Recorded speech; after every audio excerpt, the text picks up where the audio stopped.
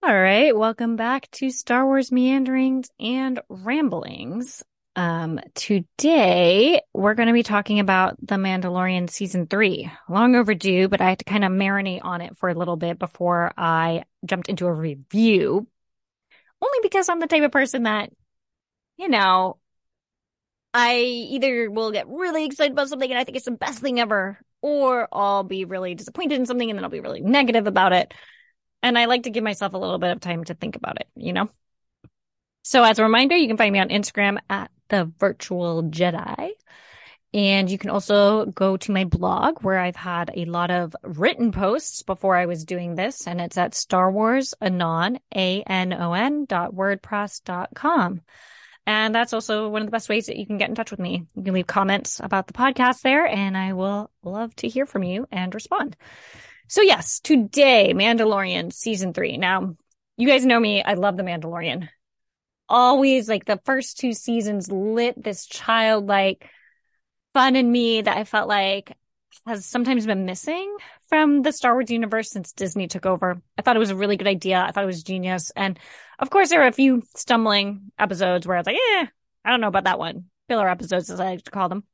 But in general, have loved The Mandalorian. And Grogu. I mean, Grogu's my man. Love him. So, season 3, though, I felt like it was a little bit shaky. There were times it felt a little slow. And I understand that all the seasons, again, have had those filler episodes with slow parts of it, but it's felt a little scattered. They were trying to make points, and then occasionally I was just like, wait, but where was that going? What was the point of that? I mean, why did we spend so much time on that? Perfect example. Dr. Pershing's episode. What episode was that? That was the episode 3, which was chapter 19, The Convert. We spent a very little bit of time with Din Djarin, Grogu, and Bo-Katan. And then bam, whole episode was on Dr. Pershing and the New Republic Amnesty Program. We also got introduced to Elia Kane. Elia, is that how you pronounce it? I actually don't know. Did we ever hear her name? I can't remember. But anyway, if we did, it was a split second. I actually loved that episode, and they stressed the New Republic Amnesty Program, this rehabilitation that ex-Imperials go through when they, I don't want to say defect, but when they come back to the New Republic and say, "Ooh, I've seen the error of my ways. I was just following orders. Please take me back." They go through this, rehabilitation program. And I thought that episode was fascinating. And then we kind of, where did we go with it? I was hoping to see more of Dr. Pershing. I wanted to see more of the rehabilitation program and what they were doing and what Elia Kane was doing behind the scenes. And even though we got to see more of Elia Kane and see that she was eventually working for Moff Gideon, I thought there was like this whole other subplot that could be really interesting. Now, that's not to say they're not going to bring it up in other TV shows and movies. I think that that was an introduction to something that might become really big later on. But if anything, it was just this reminder that Dr. Pershing was working on cloning so that they could bring that back. And I was like, well, why? Why did we watch this whole, it was one of the longest episodes, right? Like a whole 50 minutes on Dr. Pershing and something that could have been like 15 realistically. And you could have gotten the point of Elia Kane and Dr. Pershing and the rehab program, and he was working on clones and blah, blah, blah, blah, blah. So I feel like that's where it kind of felt scattered and it stumbled, where they bring in these concepts or these filler episodes. And I was like, oh, maybe that'll be important later on, like spending that whole time with IG-11. And then he goes crazy on Grogu and you're like, oh, okay, never mind. And then he's like, I'm going to go off and find another part for him. And then we get distracted and he goes to Mandalorian. There's just some parts that were stumbling. And I felt kind of like, okay, now we're bringing it back to IG-11 in the second to last episode. He's now IG-12. And it's just like, oh, yeah, here you go. I don't know. I don't know how to explain that properly. And again, that's why the podcast is named Meanderings and Ramblings. But there were just parts of it that I felt like, did we really need to do that? So I guess another part that kind of felt like they were stumbling along was when it feels like they didn't know what to do with Grogu at times. We've spent 2 seasons focusing on him and his force, and there was a quest to get him back to his people, and then he goes back to Din, and it's like, then they just resolved that storyline, threw him into the Mandalorian culture, and then he kind of felt like an afterthought. Not that that's a bad thing, but it was an abrupt shift from what we're used to. And like after all this emphasis being placed on Grogu and who he is, now all of a sudden we're not really seeing much of him. So what I tried to do when that was happening was remind myself that this is a book essentially with different chapters. I mean, each episode is a chapter. And when you look at it as a whole book, I actually thought this was a good place to end. I thought the ending of season 3 was like, okay, we're done. I'm glad that I loved this show. I'm glad that we got to follow Grogu's path, and we kind of went to Din Djarin and the Mandalorian culture. And, you know, it followed 2 characters and their character development. Din, Grogu, his quest to find Grogu a home, the character development of a father figure for Din. Then we're looking at Grogu and the Force with Luke, even though technically that was Book of Boba Fett, but whatever. And then we look at the Mandalorians as this larger picture and his place within that, the warring factions, the creed, the history, the culture of the Mandalorian people. And I was like, you know what? When we look at it like that, it's actually quite cohesive. And also there's those subplots of Moff Gideon and the cloning, the First Order coming to rise, the New Republic, like trying to create a better place, but having these weird rehabilitation programs that are kind of scary. When we look at it like that, I thought, you know what? This is great the way it is. It is kind of a book and it should end now. And so I was very annoyed to find out there was going to be a season 4. I think this wrapped it up nicely. I thought the 3rd season was a bit scattered, but I enjoyed learning more about the Mandalorians, seeing them come together as a group. I thought that was a good, nice touch to a show called The Mandalorian. Again, I don't know why there's going to be a season 4. Is this one of those things where they just can't let it go because it's such a cash cow? Or is it just like, I mean, are they going to have them really grow up? Is this going to be like 20 years later? Maybe that would work. I don't know. And so I'm kind of hesitant to see where it's going to go because this last season kind of left me feeling, So I don't know. Anyway, I took notes on all the episodes. I figured we would just kind of go through them quickly. Since I don't want my notes to go to waste because I'm selfish like that. So season 3, episode 1, chapter 17, The Apostate. And this is when the Mandalorians bring the young child into. I was totally fooled by the beginning. I thought we were looking at a flashback of Din Djarin, and it's like kind of funny. But we had that whole pirate crew on Navarro. So then you get to find out what's going on with, Grief Karga and how he's risen through the ranks and the pirates and how the pirates play into a larger scheme. And it was okay. And like, again, we had the IG-11 thing, which was like, okay, why did you bring that into it? But then I guess he plays a part later on.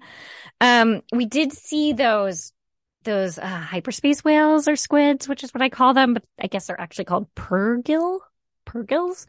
And if you haven't seen Star Wars Rebels, they play a huge part in Star Wars Rebels and helping Ezra Bridger in the finale defeat Thrawn, Grand Admiral Thrawn. And as we know, Grand Admiral Thrawn is making his live action debut in Ahsoka, the TV show Ahsoka. So I'm sure these hyperspace whales and squids are going to come into play again. And they threw that into this first episode of season 1, I think, to kind of connect all the storylines. So if you haven't seen Star Wars Rebels because it's animated and you jump into Ahsoka because it's live action and these squids, whales, purgles, whatever come into play, you're not like, what are they? But if you've been following Mandalorian, you kind of get a hint at it. Again, I don't know if they're going to show up in Ahsoka, but that's my general feeling, the way things have been going with the Disney universe. I thought it was kind of funny, like the whole waters, if the waters are poisoned on Mandalore or the air is poisoned and it's not, and then he has to go into the water and then they see that, Mandalore beast or whatever. And I'm like, wow, this is actually a really good example of why you shouldn't join a cult. Like, this is crazy, or like a frat or something like that. No offense to frat people or sororities, but like this kind of reminded me of like, initiation and cults and all that. And I was like, we're looking at this as like this is the way and this great thing. And it was kind of like weird. I feel like they had a lot of explaining to do in the first episode. Like Cara Dune is gone.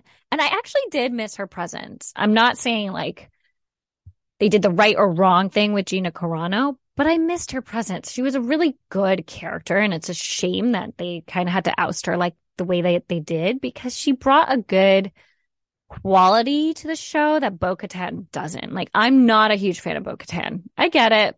People love her. I just find her to be so serious. And Cara Dune had this other side to her that just wasn't so serious. And it like showed that she could hang with the guys. And she was like the kind of female character that I look up to. Bo-Katan is not relatable for me. So then we move on to the second episode, which was the Mines of Mandalore. And that's like, Bo-Katan has rescued Din Djarin, and then that was actually then episode 1, but then he goes and gets Red from Peli, and goes to oh no, wait. Never mind. So the whole saving of Din Djarin was episode 2. Yeah, because Bo in episode 1 was like, no, or chapter 17 was just like, Mandalore's ruined. I'm going to sulk in my castle this whole time. Yeah, so she rescues him because Grogu goes and gets her in episode 2. Totally forgot. Okay, so my bad, but my thoughts still remain. So he goes down there and there's a creepy like cyborg thing that's like kind of reminds me of Darth Maul and the depths of the trash stuff, and then also kind of General Grievous-y. I thought the resolution happened really fast with him being reinstated into his little cult of the This Is the Way cult. I was like, they wrapped that up quickly. So what's going to happen next, right? Well, what happens next is chapter 19, The Convert. And that's the one that I talked about with the Imperial, rehabilitation program. And again, I loved that episode. I know we didn't spend much time with Din Djarin and with Bo-Katan and with Grogu, but I really, really enjoyed the like tricking and the sneakiness of Elia Kane, and how she brought him to that Imperial ship and was like, no, you can definitely continue to do your cloning research. This is how you do it. And she betrays him. I still kind of stuck on like why she did that. Can somebody like, maybe I'm missing something, but if Moff Gideon is still so interested in cloning and Dr. Pershing was one of the best out there, why would he then not want to have him? Why is she betraying him and then torturing him so much at the end? Like, I mean, was his brain completely fried at the end of that? Is that what we're supposed to take from it? Because wouldn't they notice, right? Like, she's like, he's still a friend. And then she's like, I'm going to put this up to maximum.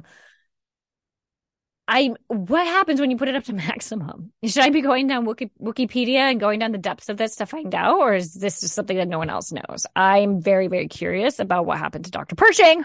He was turning into one of my favorite characters and now he's gone. And I just thought he was so relatable. Like, I would totally be Dr. Pershing probably, which I don't know if that's good or bad, but like, okay, yes, I'll totally go into this rehabilitation program. All I want to do is just work on my podcast. So can I just continue to podcast? And then this person's like, yes, here, I'll show you where all the old podcasting equipment is. And here you can start your own business with this podcast and do this. And I'd be like, oh my God, okay, I'll do it. Thank you. And then they would betray me and I'd be like, no, totally relatable to me. Okay, so then Bo-Katan's castle gets blown up and she can't sulk there anymore. Good for her.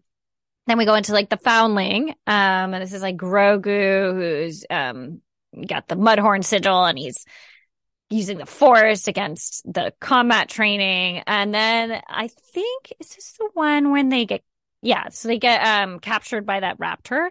Now here's a problem with this episode. Their jetpacks run out of fuel, right? And you're like, oh, okay. I didn't know that they relied on stuff like fuel. But then in the last episode, the finale, they're all flying around doing major combat with their jetpacks and not running out of fuel. When you introduce fuel and stuff running out and blasters running out of bullets, and with the Last Jedi, with the hyperspace tracking and the fuel running out there, and then you've got the fuel in the jetpacks. When you introduce stuff like this and then you ignore it later on, you're asking for a huge issue in the universe. The whole point of these kind of things in a sci-fi universe is you suspend disbelief, and you don't run out of fuel because you just don't. You don't run out of blaster bullets because you just don't. Even though Chewie has a whole, sheath, whatever. But it's just one of those things. I was like, as soon as it happened, I was like, oh, really? They're running out of fuel. Again, I think this episode was trying to, Vizsla, Pre-Vizsla, or whoever. No, he's not Pre-Vizsla. Sorry, that's Clone Wars. But Vizsla, Ragnar Vizsla you're supposed to make him like sympathetic, I think. Didn't really feel like that at all. I just felt like he was still just another character, whatever. Chapter 21 is the pirate, and Grief Karga asks for help from Carson Teva, and he goes and tells Din Djarin the Mandalorians all come. They help get rid of the pirates, and they get to have their own little base on Navarro. Fine, episode, whatever. I didn't really care. But what was interesting to me was the end of it. There's like this suspenseful thing where Carson Teva discovers the wreckage of Moff Gideon, realizes he's gotten away, and then he finds Beskar inside. So you're led to believe that he's going to accuse the Mandalorians. That was my impression, and then that never happened. So again, that was one of the parts where I felt like it stumbled, where he was like, oh, the Mandalorians? What? And again, maybe I'm missing something, but it just felt like, what? Okay. Just kind of, that was just kind of left hanging there, where you thought the New Republic was going to go after the Mandalorians, but didn't. Episode 6, Chapter 22, Guns for Hire. So then they go to, this is the worst episode, I thought. They go to this planet called Plazier 15, Bo-Katan and Din Djarin and Grogu.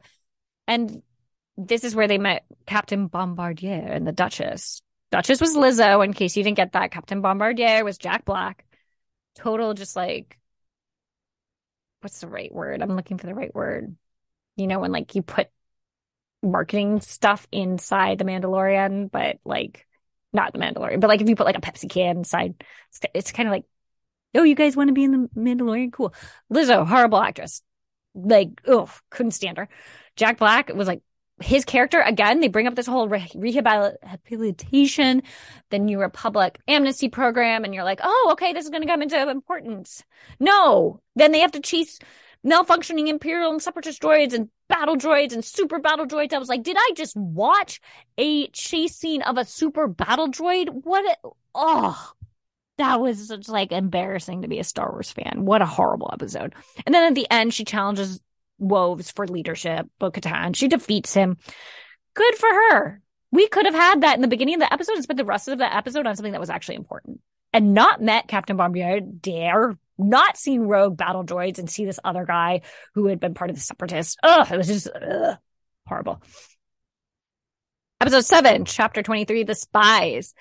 This was interesting, right? Like, so if you follow anything online, you'll realize that the Chapter 23 was called The Spies, plural. Now, we knew one of the spy was Elia Kane. She rats out Moff Gideon. We found Moff Gideon is still alive. Okay, on a tangent on that, I wasn't thrilled Moff Gideon was still alive. I thought he had a good ending. I thought bringing him back was kind of like bringing Emperor Palpatine back, bringing the Death Star back again. It just kind of felt lazy. Like, come on, can't we have someone else? Anyway, so in general, though, it's kind of interesting. Like, you see the formation of the First Order in the very beginning. We've got Commandant Hux, which is General Hux's father. We've got Captain Pelion, who is talking about Grand Admiral Thrawn. I thought for a minute we were going to see Grand Admiral Thrawn and he was going to have like a brief cameo because he keep talking about how he just never appears. And all these like officers are creating the First Order with Moff Gideon. And it was just really fascinating, I think, to see that. So that was a part I really liked. Moff Gideon got Praetorian Guards. That was like, thought that was just for emperors. Like, but I guess not. They're for hire. You can just request them whenever you want, if you have enough money, maybe, or if you're high up enough in the Star Wars Imperial ranks. So then Bo-Katan goes to Mandalore and she finds, you know, that little surviving clan of ragtag Mandalorians, and they decide they're all going to go and figure out what happened. And that's when they get confronted by Gideon and his whole Imperial, like, Beskar enhanced stormtroopers and all of that. And Din Djarin gets captured, etc. But what's weird to me is, like, this scavenger group, why were they even part of the episode? I mean, they didn't notice that Moff Gideon had created this whole base. Like, how can you not notice that? The only reason they seemed even remotely, like, important was in the next episode when they bring them down to their little oasis and they're like, oh, you can grow plants here. Oh my goodness, Mandalore can be a self-sufficient planet once more. It's like, what was the point of them? So a lot of, like, again, going back to the internet and speculation, it was called the Spies, right? Plural.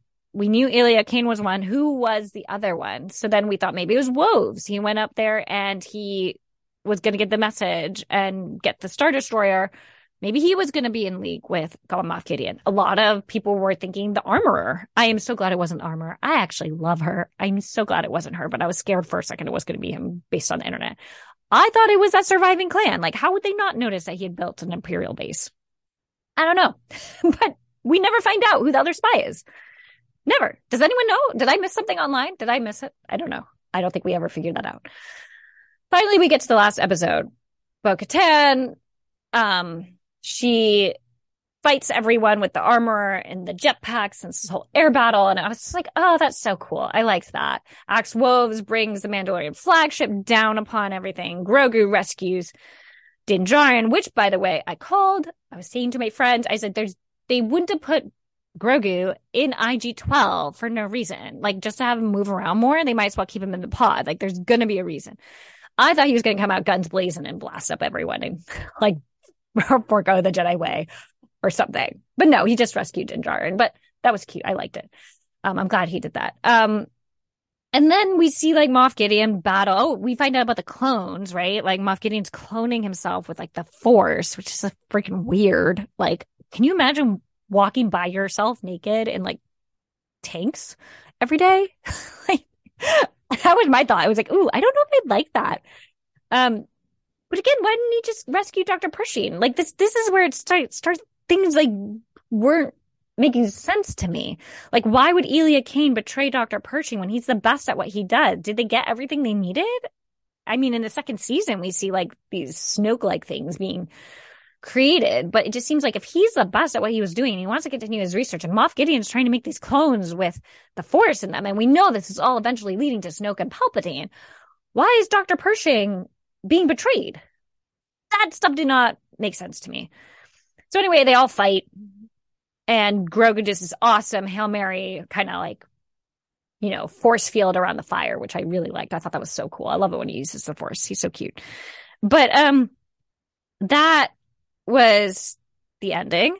And then they go back to Navarro, Grogu, and Din Djarin, which kind of brings it full circle, right? Because in the first episode, he's talking about he's talking about like Grief Karga's like, you can have a place here, settle down with the kid. And then you see them settling down. And that's why I thought it was the ending of like a perfect series. I mean, not perfect, but like it was a perfect ending to a series. Let's just end it there, wrap it up. We get all these different, storylines that kind of come together. We see the Mandalorians joining and uniting at the end. And that was beautiful. And the little cult, this is the way Armorer joins together with Bo-Katan and the ones that take their helmets off. And Din Djarin and Grogu settle down, and it's good. And like, honestly, someone on Reddit was like, is this the only father figure we really see in Star Wars? And I was like, yeah, kind of is, other than Jyn and her dad. But at the same time, they're separated. This is the only real functional kind of father-son relationship we see in Star Wars. But it was a good ending. So overall, this was the weakest season, I think, out of 2.5 or whatever. It felt like it was a little rushed. It felt like they were focusing on other things. They probably were. I mean, they've got the Acolyte, they've got the Ahsoka show coming out, and just a few other things, right? So they're probably not completely focused on Mandalorian, but they knew it would bring in money, so they kind of just wrapped it up. And I wish they had spent more time on it. I think there was a lot of episodes that could have been erased, a lot of interesting things they could have done with the New Republic and with the rehabilitation, the New Republic amnesty program. There was a lot there that I think kind of went missing, and they stumbled. But overall, I thought I would give it a 6 out of 10. Even the finale, like there's no way they could have beaten the last 2 finales. They were so freaking good. And when Luke Skywalker came at the end of season 2, oh my God, mind blown. I still get goosebumps. You can't beat that. So I get they had like a lot to live up to. But I still think that was, like, let's just end that. And that's going to be it. But nope.